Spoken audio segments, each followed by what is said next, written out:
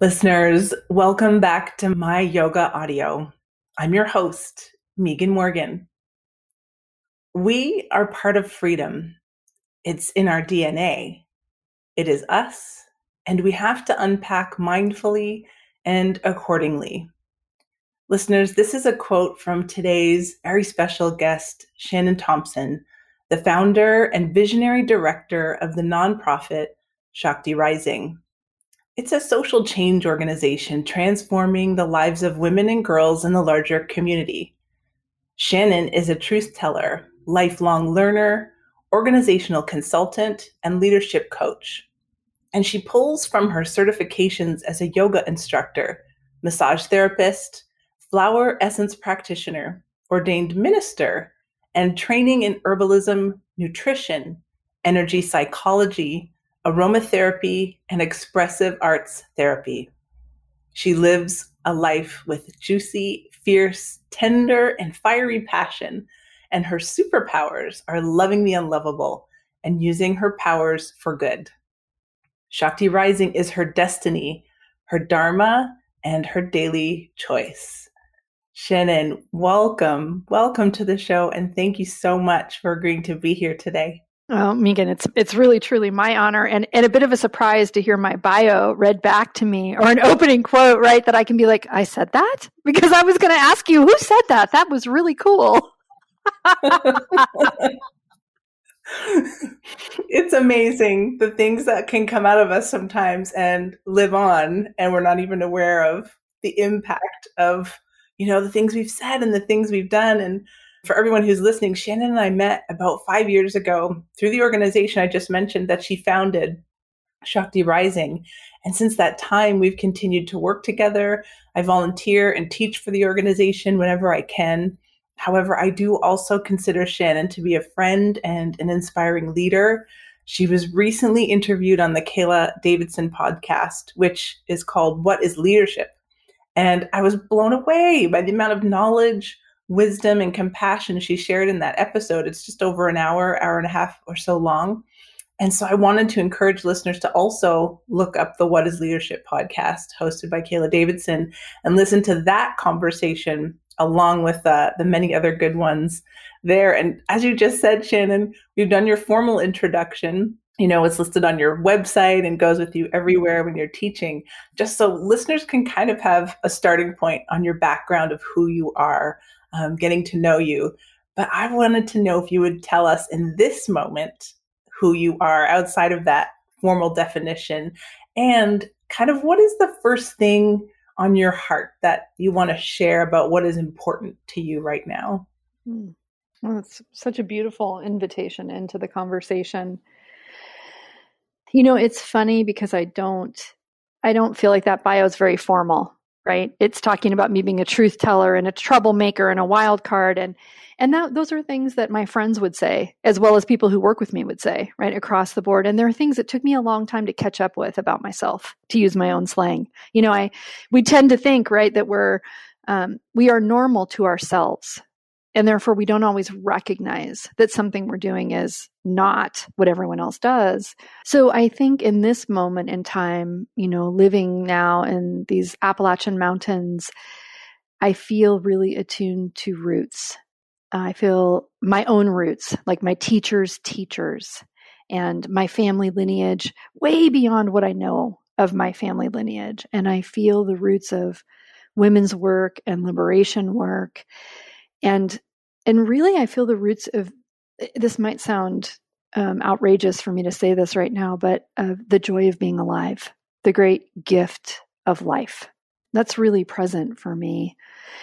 I also feel like when you ask what's on my heart right now, I have to say I'm a little bit weary, and not in a downer way. I'm a little weary of all the excuses that people make for why it can't be different, because I feel like looking at the world at this moment in time, if you can't see that it is within our grasp for it to be so radically different, I think that there has to be some part of us who's really committed to it not changing. If we're unwilling to see that indeed we made it up so far, why can't we make it be something different? So I think that I'm a little tired of it all. I'm a little ready for people to. A couple of weeks ago, we had an amazing popular educator come to Shakti and do a training for us. And I said to him, yeah, it's about us getting up in it. And that's what's really alive for me. Still, 35 years later, the idea of getting up in it.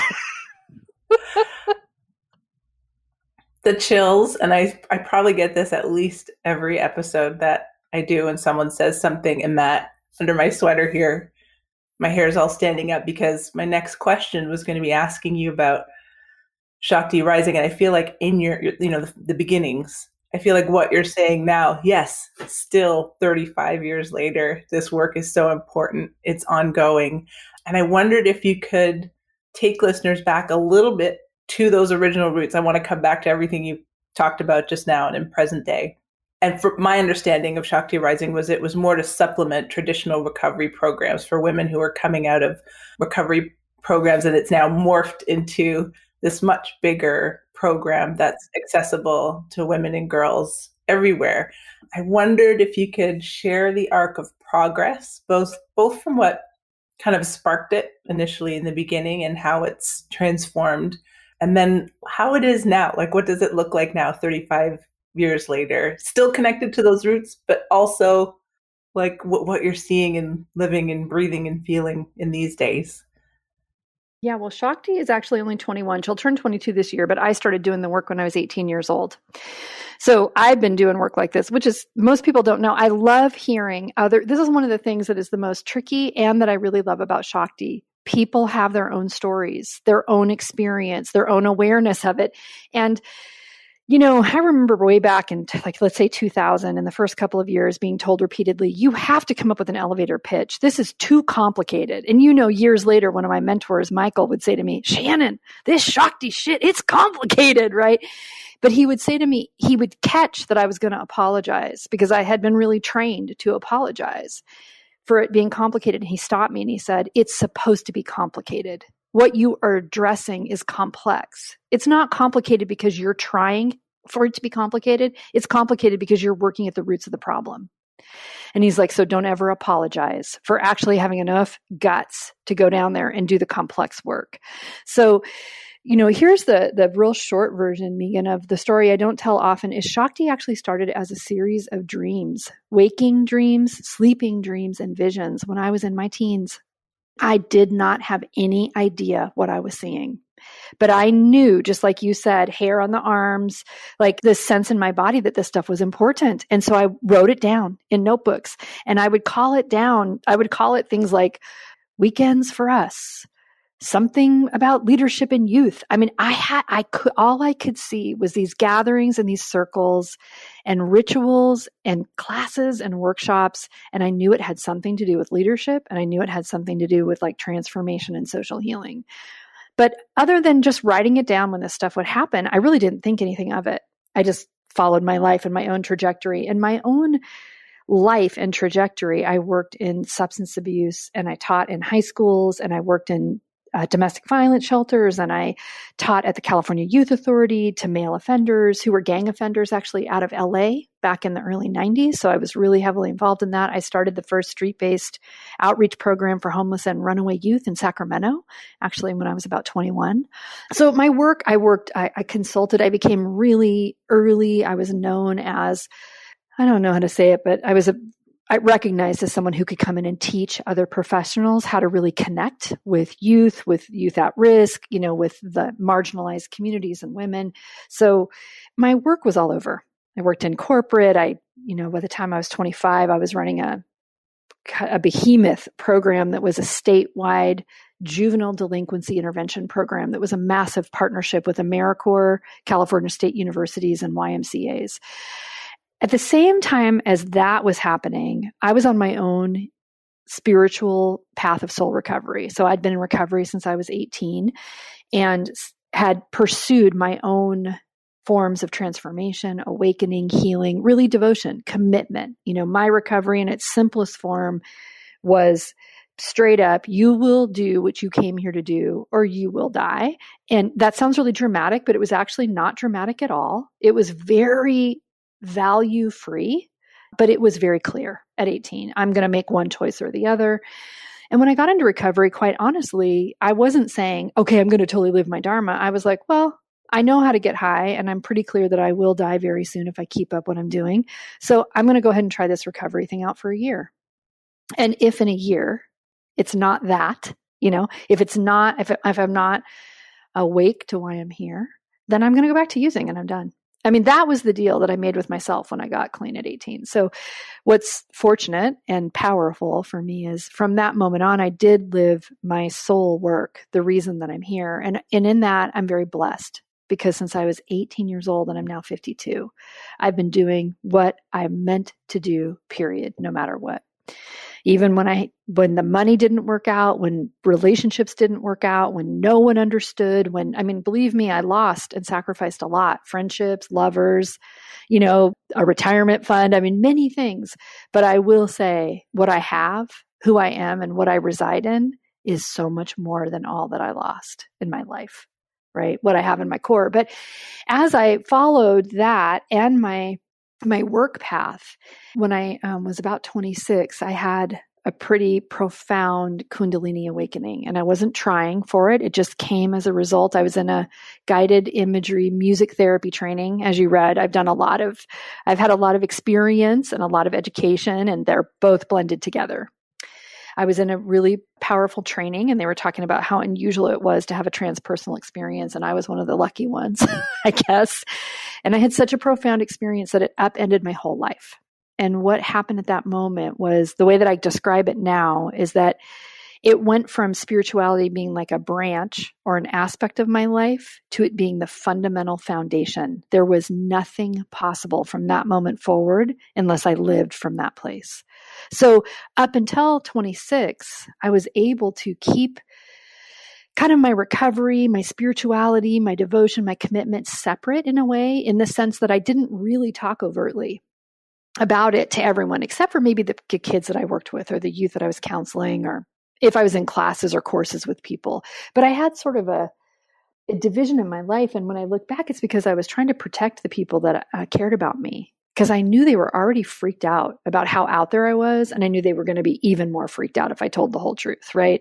Well, at 26, when this whole awakening happened, that was over. That just went out the window, And so suddenly, and I was not sure at that moment in time, I thought I was done working with youth. And I felt like the work I had done in what would now be called social justice, activism, that world, let's just call it transformational world, I thought it was complete. And so that was my first time of a dark night of the soul and really giving everything up with no idea of what was going to come. And that is actually when Shakti Rising started, was in 1997. And it started because I was living in a small town by the beach, and I was really lonely. I didn't have any friends. You might imagine it was kind of a pretty intense time. And I was going to herb school and doing massage training and doing a bunch of stuff just for myself. I was none of this, I was taking a yoga I finally did my yoga teacher training program. All of these things I was doing, thinking that finally I was having a chance to drop deeper into things I'd been practicing for my own recovery for like 7, 8, 9 years, right? So it was kind of, I don't know how to say this, but it felt like a lark. Like I was being given this free pass to go do all these things I wanted to do, right?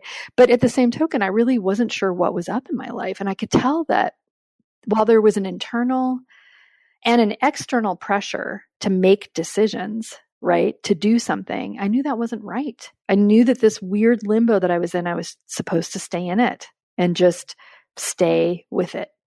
And so one Friday night I was doing my laundry and I was really lonely for some kind of company. And the only person I really knew was this makes me sound really pathetic, but the only person I knew in this little town was a barista at this coffee shop. And unbeknownst to me, this was the youth hangout. And so it was a Friday night. Also, I was living in such a weird limbo, I didn't even know it was a Friday night. So I show up at the coffee shop to have a conversation with the barista, and I see that it's overrun by I don't even know, 18, 19, 20 somethings. And I'm like, I'm out of here. But he sees me, the barista, and he says, oh my God, my roommate Forrester's here. And he's an activist and he's really burned out. And it would be super awesome if you would go talk to him. And I was like, oh my God, I don't want to be in this coffee shop right now, but I'm like, okay. So I sit down, we start having this really lovely conversation. Forster's this amazing young man who's an environmental activist, really cool human. We talked about gardening and farming and all kinds of things that lit me up. And all of a sudden, unbeknownst to me, I start telling him about these visions that I've had about this, what I am feeling like now, because I've been doing the work for a long time. I'm feeling like it's this program that is about youth leadership, but also healing and transformation and really transforming the way that we're approaching activism in general. Because what I've witnessed is the wounding, the real powerful wounding in leaders, the people who are, and the very polarizing, now this should all be ringing a bell because it's happening right now, right? The real polarizing dichotomies and the fact that we are never going to be able to lead our way into unknown territories if we don't do the internal work to actually lead our way into unknown territories, because we will keep repeating the patterns we know. So I'm telling him I start telling him about these visions and dreams. Well, while I'm telling him, which I've really not talked about, there's a young woman who's flittering around like a butterfly, smoking clove cigarettes and talking to everybody and, it knows everybody. All of a sudden, she comes and sits like right next to me, like practically on my lap. Now, back then, people did not do that. Okay. I was not like the come sit next to me if you don't know me person. And definitely don't hug me and get up in my personal space. But she was right up in my personal space. And I'm like, hello? And she says to me, I heard what you're talking about. I'm going to start that program with you.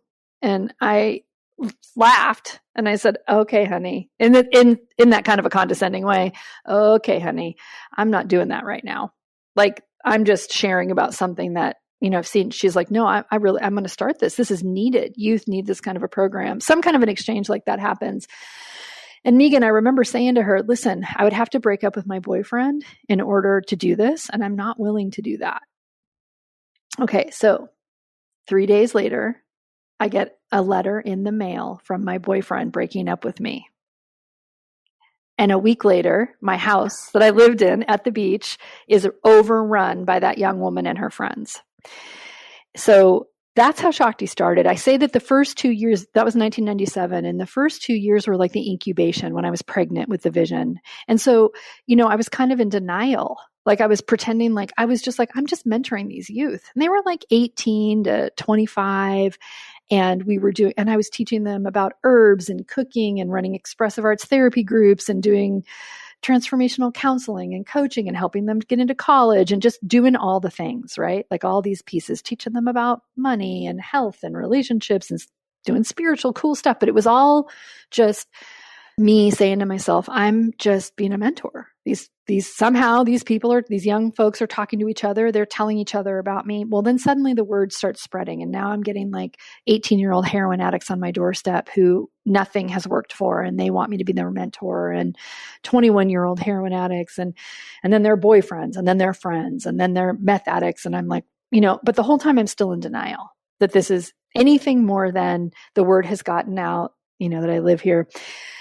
This goes on until the summer of 1999, and at which point I was at a flower essence training because I'm a flower essence practitioner. And in the course of that week of being up there in the mountains, I knew that this was it, that it was happening, that I literally had a waking vision that my destiny showed up on my doorstep.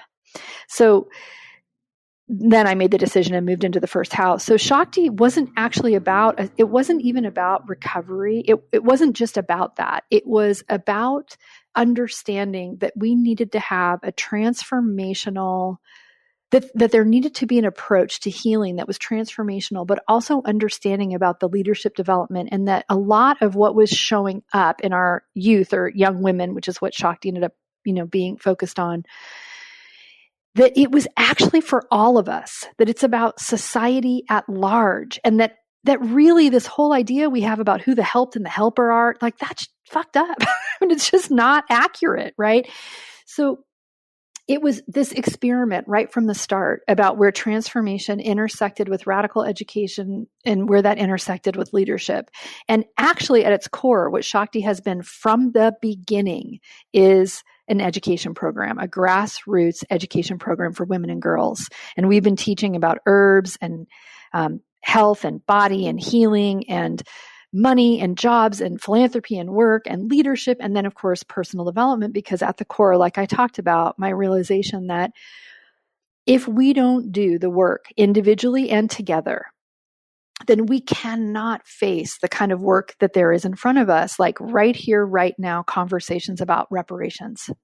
If we can't handle our own stuff, then we cannot navigate together the depth, the intensity, and frankly, the hundreds of years of untold wounding that need to be held powerfully to heal. Right? So this is not a woo-woo. I want to be really clear that Shakti one of the things that makes me the most nervous about Shakti is sometimes when I feel like people think that it veers too much to personal process. That is not what I'm about. I'm actually really utilitarian. I know that people need to do their personal process to show up in community. Like, I know that we have to do enough of our own work to be accountable, to handle the kind of difficult conversations, interactions, relationships, to change how business is done, to change how we do money, to change how we handle health and wellness, to really stand up to the misogyny that's baked into everything in our society. We have to have enough internal capacity and fortitude. But that sometimes people use that like navel gazing. And so that's one of the most difficult things for me about Shakti is that so the reason, like you spoke into, one of our programs was an apprenticeship program for young women, 15 to 30 years old. And I think the reason that that's the program that people have understood and gravitated to so deeply, first off, because Shakti's complicated. So our social change theory, right, is a little complex, but also because we all long for that. We actually all long to have been raised up in a village, to know who we are and what our work is in the world, and to be equipped to go out and do it. And that's really at the core what the apprenticeship was about, right? So, our social change theory, and I'll just speak into this, because what's alive in Shakti right now is the broader facing. So there's 3 prongs of it. One of them was I knew that we are not going to make cultural change if we don't reach the next generation, hence the apprenticeship program for young women. Working with young women, many of whom I see as the canaries in the coal mine. So, a lot of them are trying to opt out. They're not down for what's going on collectively, socially. And so they end up self-destructing. So I'm like, we got to get in there and work with those young women because they are going to help change culture from their age forward, the kids that they raise, the people that they interact with, right? The second prong is around radical grassroots education that is embodied, experiential, and teaches us to unpack enculturation. Because a lot of what's out there, we don't even question what the assumptions are behind it. And so we don't recognize that even in things like where people say, well, business isn't personal, it's professional. Well, have you examined the constructs that underlie all of what we say is quote unquote business as usual?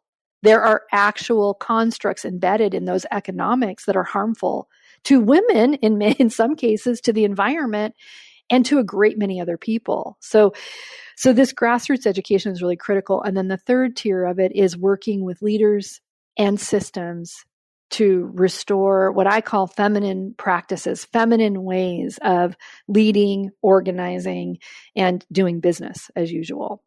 And that's really like Shakti now, because like you said, it's evolved and grown and it's in so many places.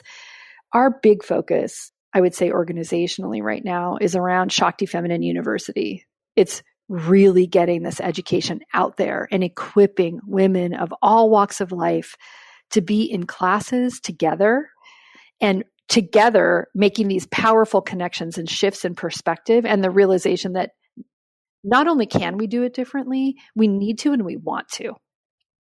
So I know that was a long-winded answer and you probably will have to edit some out, but no, it's really good. I'm thinking over my questions. I'm thinking, wow, you've actually addressed several of the things that I wanted to go into with you, and from knowing you and working with you in so many capacities over the last several years. And I know that you're a visionary and you've just explained all of that to everyone. So I want to pause actually to just thank you for being vulnerable enough to share that with everyone, because I know you said you don't share it often. And on this It's not like I have a million listeners. Maybe I will someday. But to share that with people, potentially hundreds of people who listen to this is big. And I appreciate that personal take on it. And I just know that you feel deeply and you feel human consciousness deeply.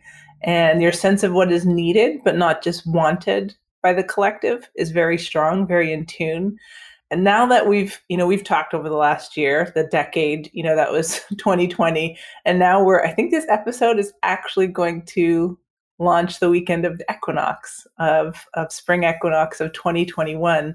So kind of to continue on some of the points that you brought up and what you just said, when we've spoken about inclusivity, diversity, equity, doing this hard work, talking about reparations, and as someone who has been doing this work already for decades, and I'm sure a lot of what you feel is kind of like, wow, the rest of the world is kind of now waking up to what I've been trying to say for so very long, your entire teaching career. What are you seeing? Actually, I'm going to skip right to the end. What do you think is the answer? And I think you've given us a little bit of that. Like, I know there is no ultimate answer. I just know you're going to have something to say about what that solution is in terms of what Shakti, right? The prongs you just mentioned. And if you can interweave that in with how you think activism and the things that propelled you and compelled you to get Shakti off and running, in the late 80s, 90s, and then what you're seeing now, like how are the youth that you work, not just youth, but everybody you're working with, what are the differences you're seeing between then and now? And maybe this is such a multifold question, some of the aha moments that you've seen through the apprentices, through people who've gone through your programs. I mean, I can speak personally that every single webinar, in person, from a free gratitude circle to a 5-day long retreat weekend, every single one of those experiences has been life transforming for me, and that I'm so grateful for. And as you said, I felt like life couldn't actually really return to the way it was before, after that. Like I had to be able to figure out how to live in that space that you helped create for all of us. Anyways, I'm going off on a tangent of my own experience, and I don't want to dwell on that. I just wanted to emphasize for listeners that I have been through not every single Shakti program, but many of them, from just an hour-long gratitude circle to very intensive multi-day things. And I believe they're really valuable. So I'd love to know more of your thoughts on, then and now, and some of the things you've witnessed. Well, I think you started off by saying, do I have a sense of the answer? And I would say that I don't have enough hubris to actually think that I do.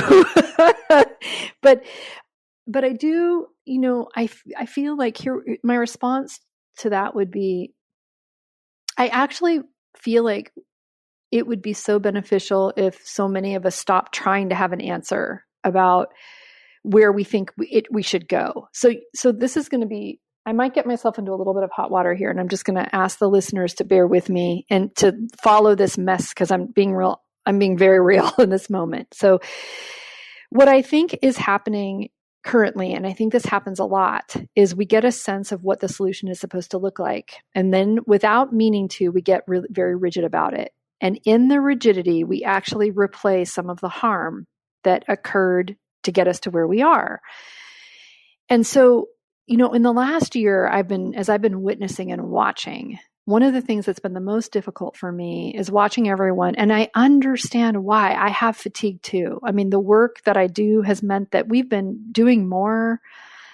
I mean, going harder, working longer, because more women have had need, especially because we teach financial resilience courses and we do a lot of coaching and support for women in business, as you know. And it's really not just about tactics. It's also about taking care of them and their culture and their staff and being resilient and coping in their community. I mean, it's really that whole person. So when I'm going to say what I'm going to say next is not because I'm not exhausted also, but, I'm so tired of everyone talking about being over it.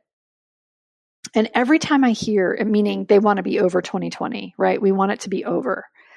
And it's like, to me, that's really disappointing, because there's an opportunity in what's happening to actually really evaluate and make change, to start to look into what can be. And when I hear folks just focused on getting through it, it reminds me of what I just said to you is like we have some end goal in mind. We've already made up our minds what it's supposed to look like on the other side, which says to me we're skipping ahead of this important part of living into it being different. Every time we take on the conversation I am so relieved and grateful that we are talking about racism overtly and oppression and misogyny, and that it sparks up and then it seems like maybe it quiets down and then it sparks up again, that we're not letting the conversation be sidelined. Like, I just want to say that is so critical to me. And I'm so grateful for all the voices that have been saying it for decades and the new voices that will now say it, hopefully for decades until it's different, right? One of the things that is challenging for me is the importance of us, that quote, if you don't understand history, you're doomed to repeat it. I'm saying it a little bit not accurate entirely, but the sentiment is true. If we don't understand the roots of where we've come from or what we're building on, then sometimes we waste time recreating the wheel. So one thing that I'm witnessing is that I see this a lot in resilience. I'm going to take a sidestep for 1 second. When I started in the field, the then catchphrase, which was very cutting edge, was talking about risk and protective factors. It was research that came out in the 70s that was really identifying critical things, about how we were going to work with youth and with communities about risk and protective factors. Well, flash forward now, there's a whole huge field of resilience, but people who are speaking about resilience today, in some cases, act as if they don't recognize the language of risk and protective factors. And that right there means there's a recreation of the wheel, right? We're sitting in rooms together, acting as though we're not saying the same thing to each other, because some people might be using this risk and protective factor language and some are using resilience language. They actually are saying the same thing, but they're debating about the way to speak about it. To me, that's a waste of time. Because if we're already agreeing about where we want to go, which is to make communities more resilient, then do we need to debate about what we're going to call it? Or can we do the damn work of making the changes? And that's the thing that I want to see happen around racism and anti-oppression work. We need to make serious changes in between individuals, in the systems, across the board.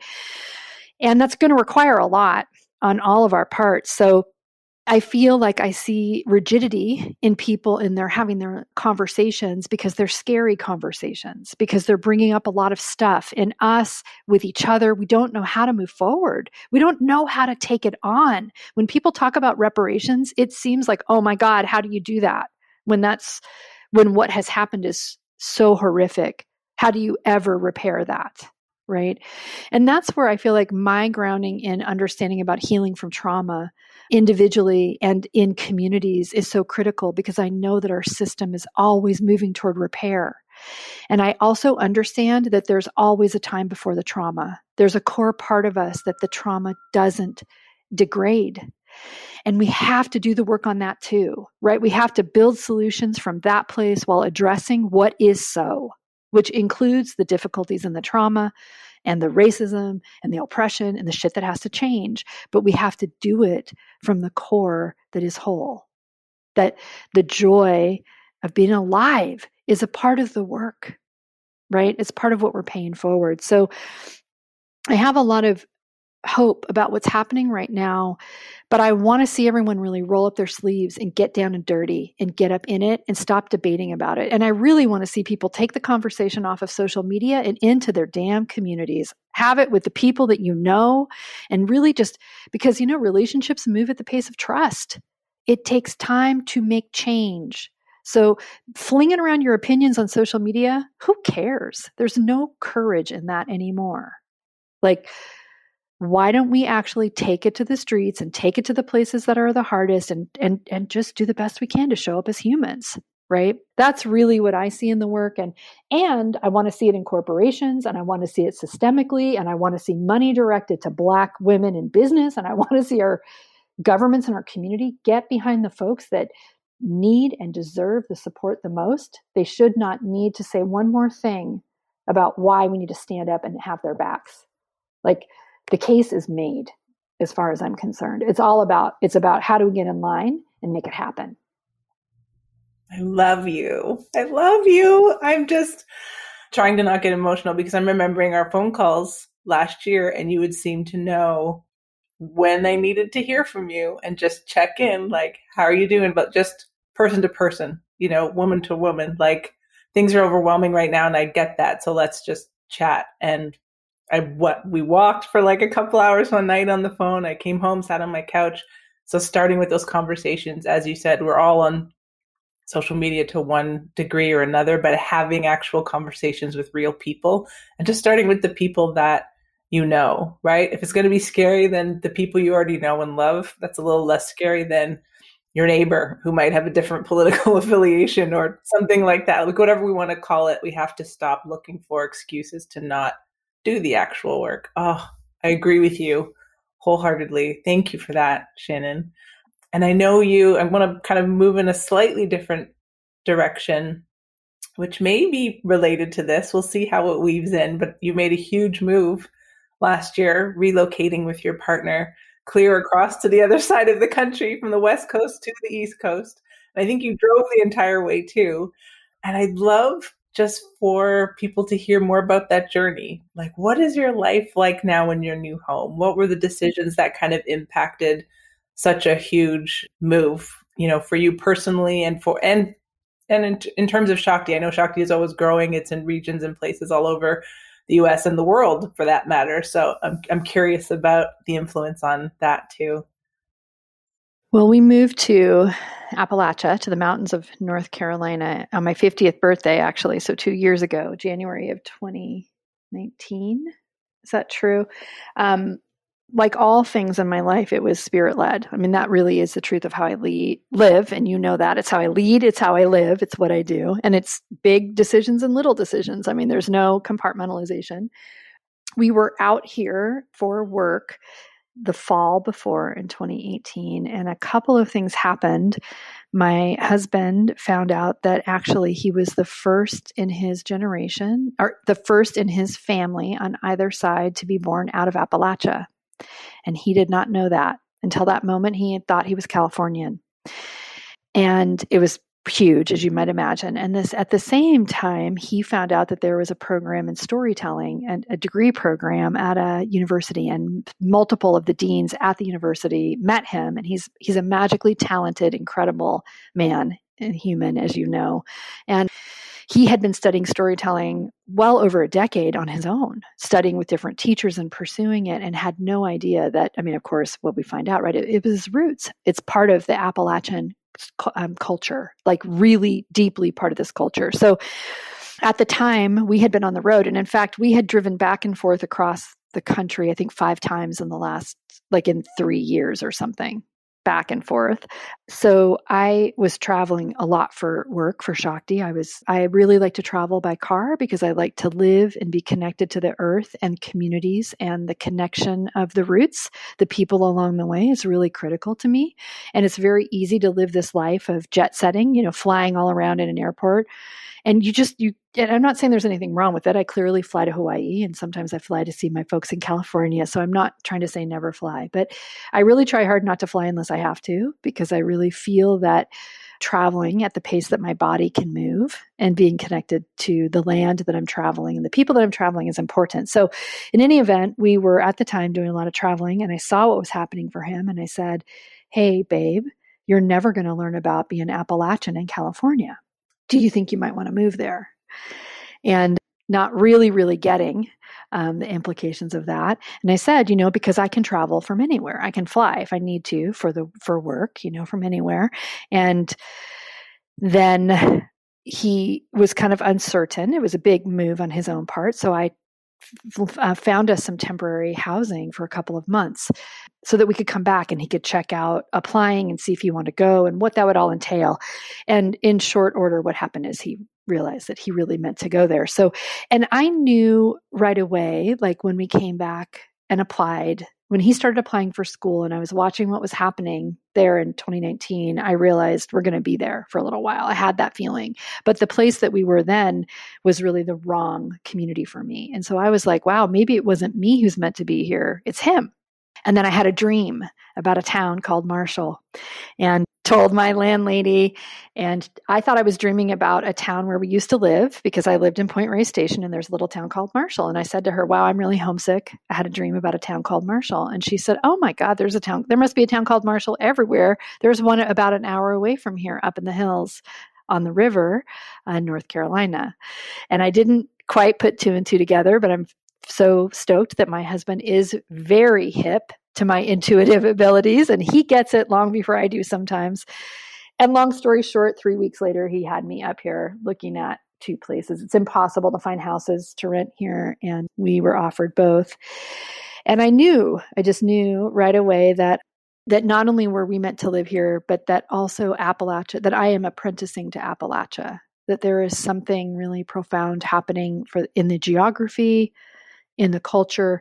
And then I found out, then I realized that most of my teachers, like the people who, because I'm a trained teacher as well, although I never got my teaching certificate, I did the courses, but some of my teachers came out of this area.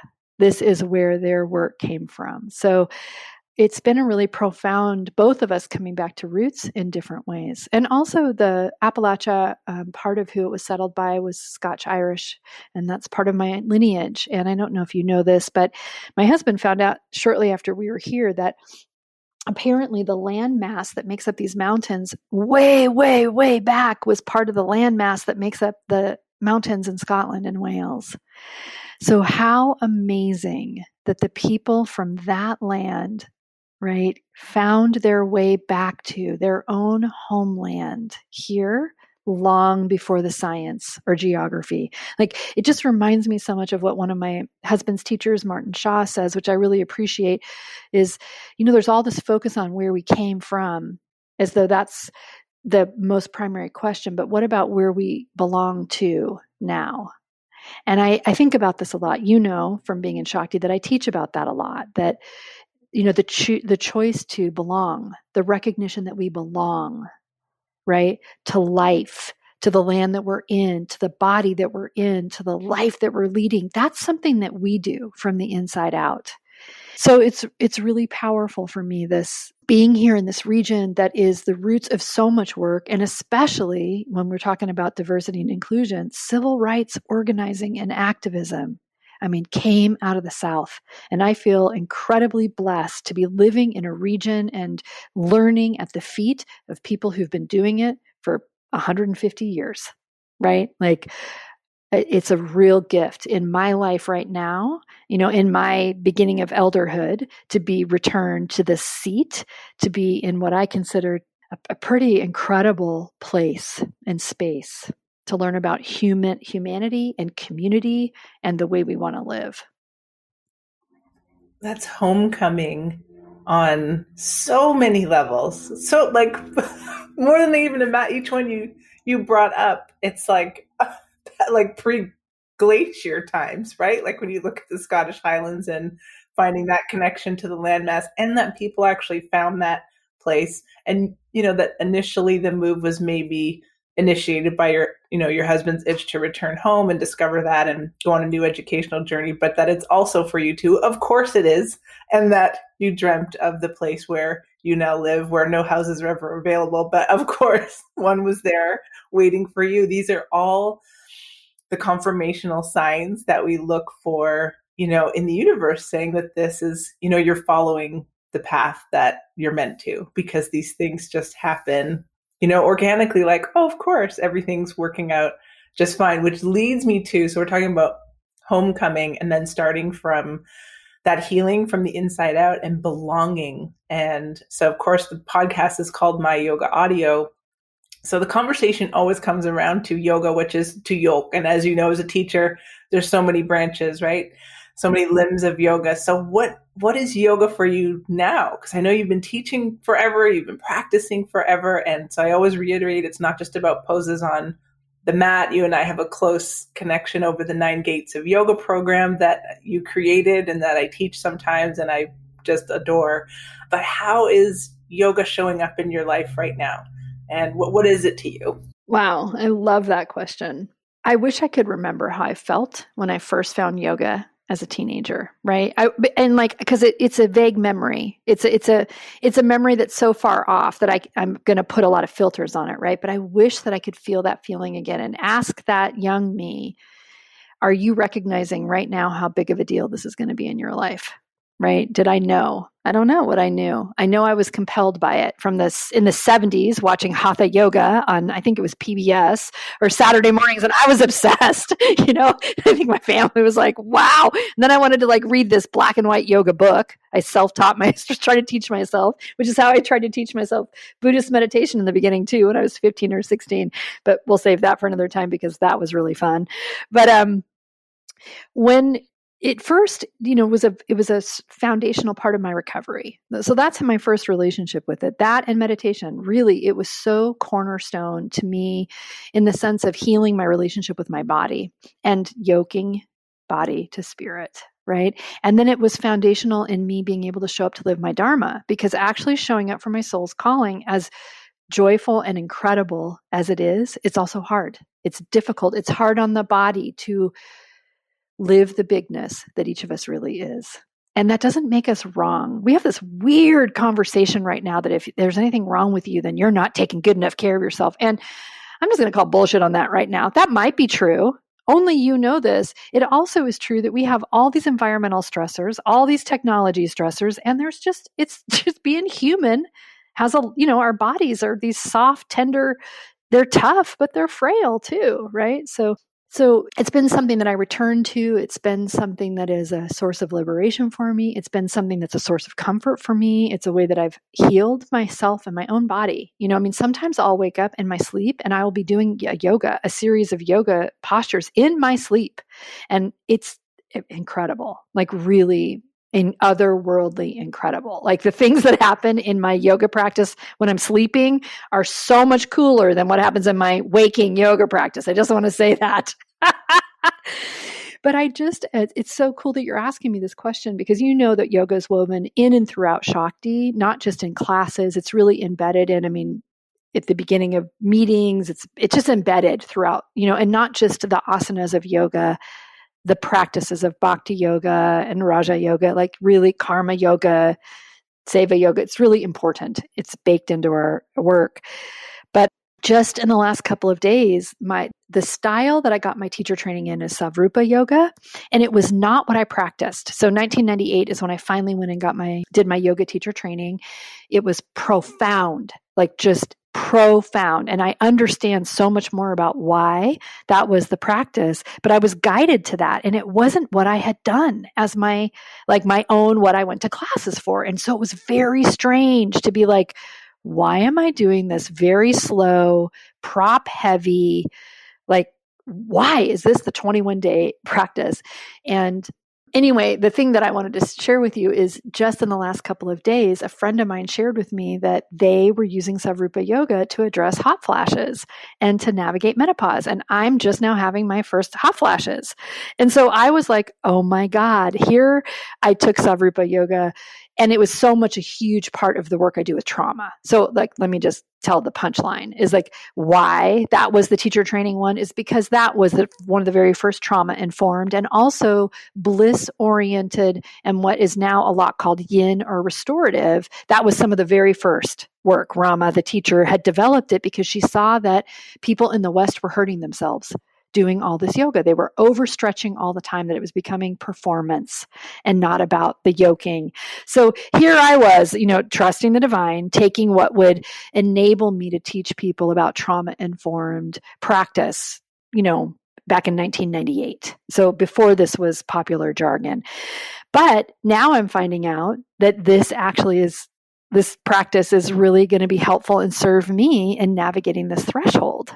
And so isn't that cool? Like that, just a friend of mine just was like, you've probably never heard of this practice before, but it's really fantastic. And I just got that feeling, right? The hair on my arm stood up and I was like, oh my God, is she going to? And then she's like, you need to check out Savrupa yoga. And I was just like, wow. Okay. I think we need to say that again. Savrupa. I'd have not heard of this before. So for listeners who are looking for a way to practice yoga that could aid with, menopausal transitions, Am I saying it right? Svarupa, Svarupa yeah. yoga. Svarupa. Svaroopa. And the founder, Rama Birch, I believe she's on the East Coast now. She's a true yoga disciple, like really lives the heart of yoga. I was very blessed and graced to be in her extremely rigorous and very high integrity training back in the day. I love hearing that. So how do you know? Because you didn't see all these questions beforehand. So the last question that I was going to ask you about was, we're recording this during Women's History Month. So I was going to ask you to tell us about some of the women in the course of your lifetime who have inspired you. So Rama would seem to be a good one to start with. That just created some Svarupa yoga. And you've mentioned a few people throughout our conversation, so I don't want to discount that. But if there's anyone else that comes to mind that you think listeners, any books you recommend through Shakti programs, or people that you've met, or maybe people who nobody knows, but like we need to look them up and learn more about them. Why aren't there so many of those, right? I call that the ordinary heroes that get overlooked, and one of the problems with that is it makes all the rest of us think that if we don't do something that makes us famous, then it's not enough. And that is so not true, especially in today's day and age when to be famous, you can have style, but no substance. Right? I mean, we're seeing this over and over again. So I just want to say to people, like, it is difficult in our society to navigate from the inside out about what really matters. But I just want to say, if you can surround yourself with people who shine back to you, reflect back to you what's real, and that you matter, and what you really can do together, and dream those dreams, then that's what's going to last. That's the legacy that lasts. Fame is temporary, not always, but sometimes, right? So when you ask me, I have to first say my grandmothers. My grandmothers were hugely important in my life for what they taught me and how they raised me and what they gave me, and also for the struggles that they had, because I always think to myself about all the conveniences I have in my life that they did not have in theirs, and what they did and how they stood. And it reminds me that I have capacity. And I think it's really important in today's day and age, because I think we have a lot of conversation going on about how hard everything is.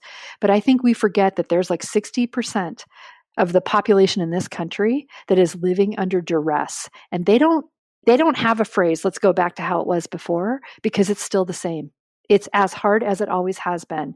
And so I think it's incumbent on all of us to know those women.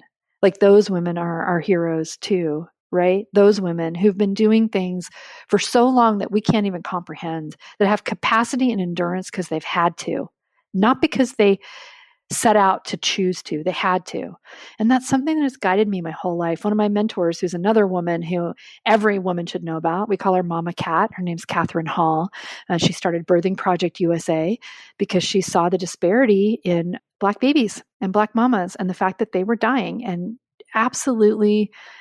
Oh, like disproportionate rates. And also just like not acceptable, like just straight not acceptable. And she stood up and spoke up about it a long time ago and started this incredible organization. And, Mama Cat always said to me right from the beginning, throw your bucket down, sister, daughter, where you are. Throw your bucket down and do the work.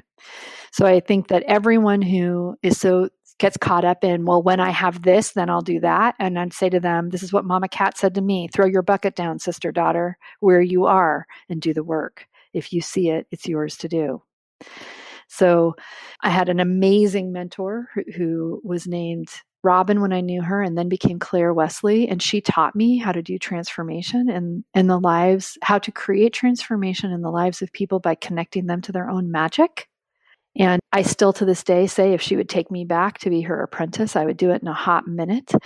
And then I want to say Victoria Danzig, who's been a mentor to me through all the years that I started Shakti, an incredible therapist and someone who saw the truth of what Shakti was about right out of the gate. And she and her husband really took me in to take care of me, because they understood that this vision was so much bigger than me. And at the time, I didn't make that easy, because I felt like it wasn't about me, but I really didn't get it. I didn't understand that the woman birthing the vision deserves as much care as the vision itself.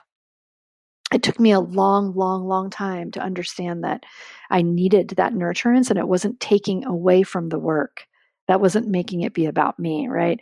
My own mom, who in retirement has now retired and now taken on Helping Guide Shakti. And it has been incredible to get to work alongside of her doing work for women and girls around the world. It's a real incredible gift of healing in our own family because we've had a lot of recovery that we've all needed to have. One of my grandmothers got into recovery before I did and sent me a letter when I went to rehab.